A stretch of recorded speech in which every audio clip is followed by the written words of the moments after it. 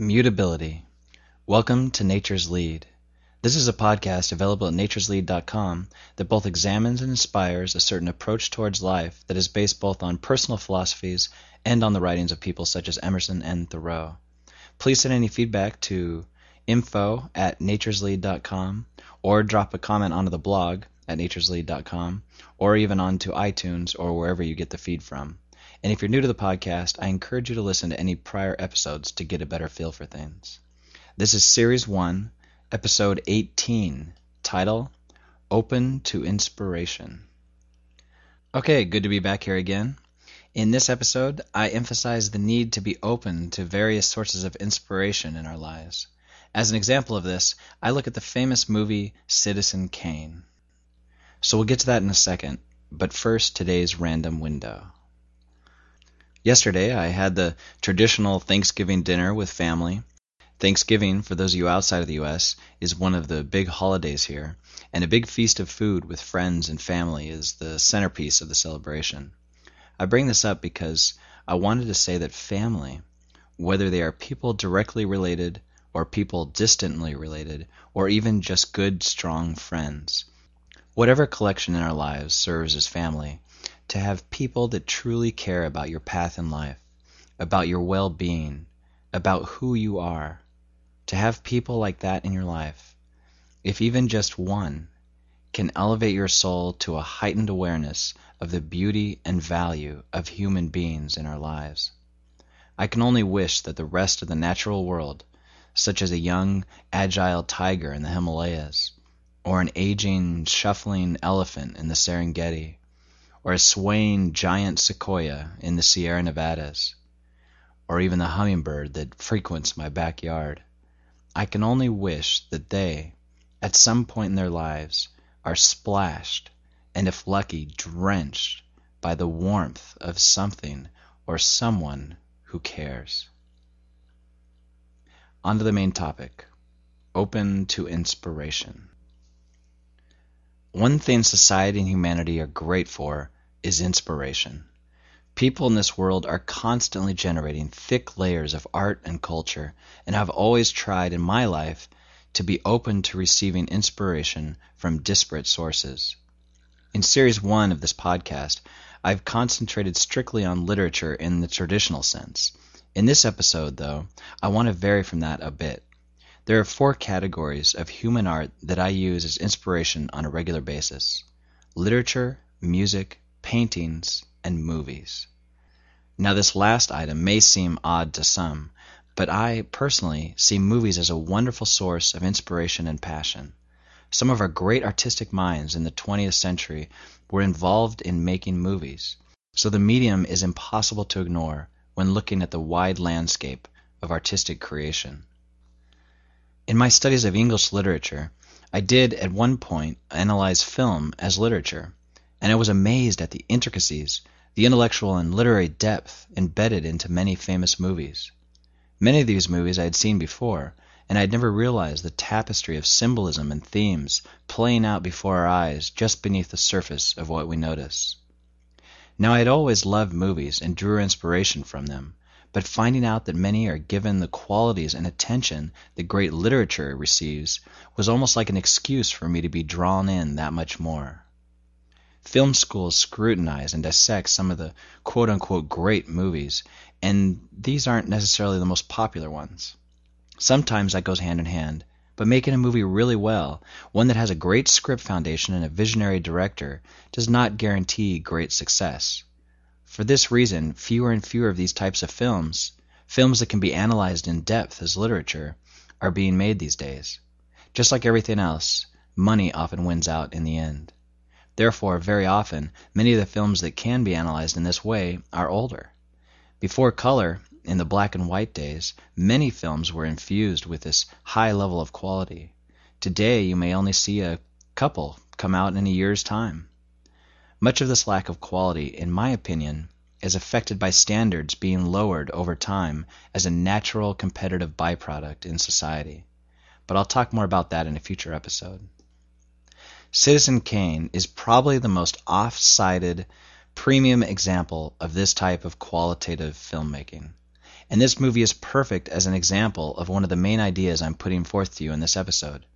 Despite the fact that the depth of some of the movie's symbolism and the filming techniques early on is some of the best ever, and despite the fact that it has one of the most beautiful underlying character stories ever, it's hard for me to sit through all of this movie. However, I still draw great inspiration from certain parts of it, and that's what's important. For me, the individual who can be inspired by things picked out of humanity's grand collage of cultural output is going to always have sources of inspiration and is going to often see beauty in the mundane.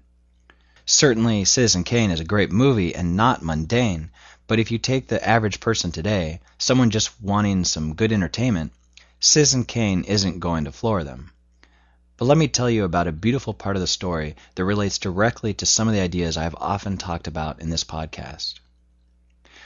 First, let me warn you that if you haven't seen this movie, I'm going to tell you the ending because it's a key piece in what I'm talking about.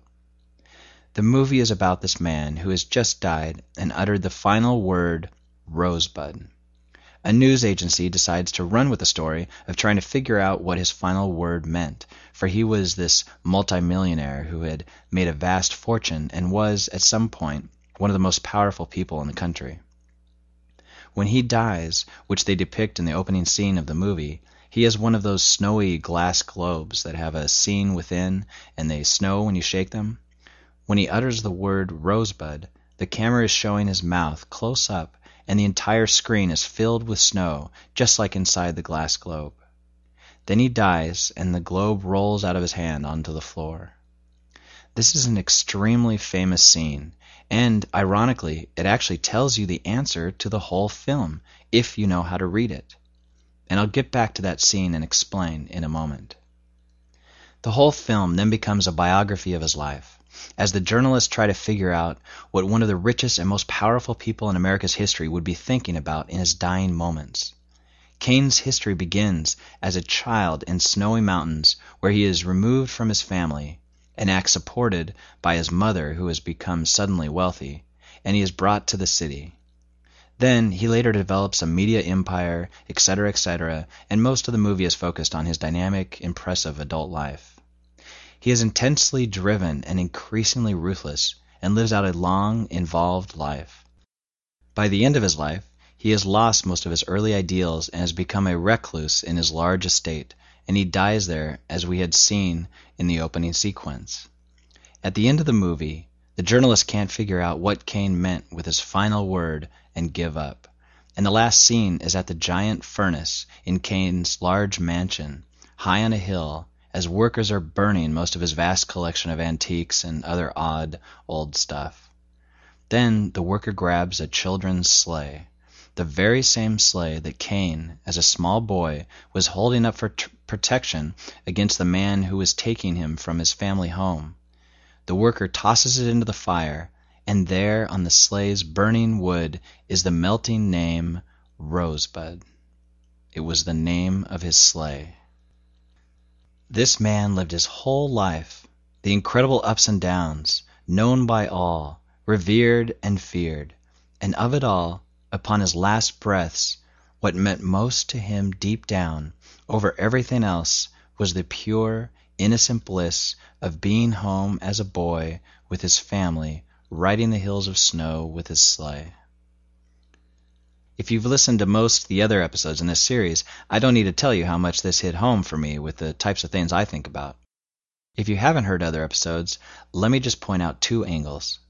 One is that Kane viewed his childhood, upon reflecting back over his whole life, as a time when he was most at peace with life, as a time when he was still pure and true to his nature.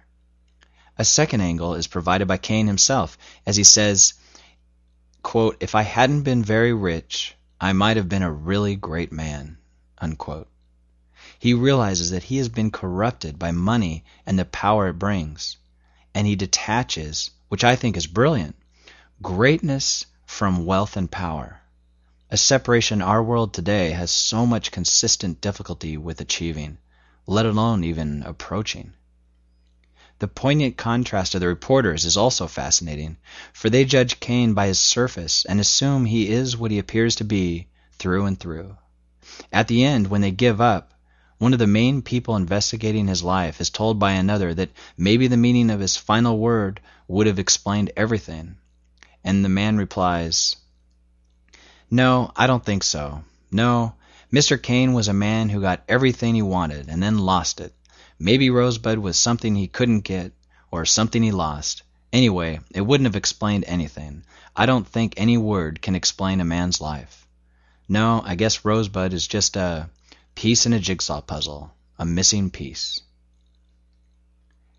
This line and surface-level judgment of Cain elevates our discovery at the end that one word can define who a person is deep down.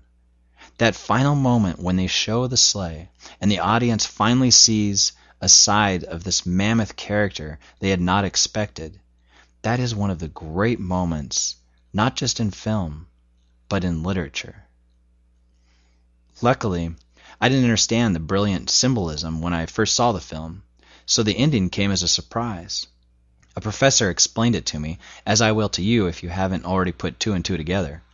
In that first scene, with the snow wrapped around Cain's face as he spoke that word, the film was telling us that Rosebud was something involving him being in snow, and his scene as a boy in the snow was the only one that fit with that.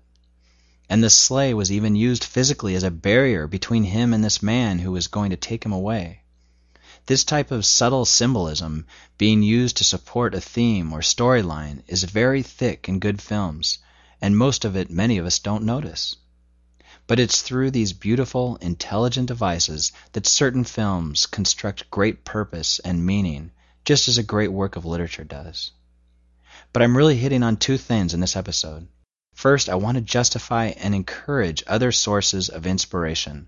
And second, I want to show how other sources of literature or art outside of the Romantic era can have parallel themes to that time. In other words, many of the things I often talk about are like hidden, humming strings that surface here and there in our modern popular culture. And when consuming some of the vast output this world of humanity produces, it can be both fun and rewarding to discover hidden gold that can lift us up when we're not expecting it. The key to finding these things in my life is to not prejudge too often certain types of media and cultural output. These predetermined stereotypes that many lay across vast segments of our large media and entertainment machines effectively dismiss many opportunities to be uplifted and to see the world in a different way. So I encourage you, as I often encourage myself, to approach the world with your clean inner nature, to see each creation as a potential source for hidden brilliance, to take advantage of the voluminous and seemingly overwhelming outpouring of all the world's cultures, in effect to lift up your spirit by simply remaining open to inspiration. That brings us to a close, so until next time, I wish you well, and don't forget to follow nature's lead.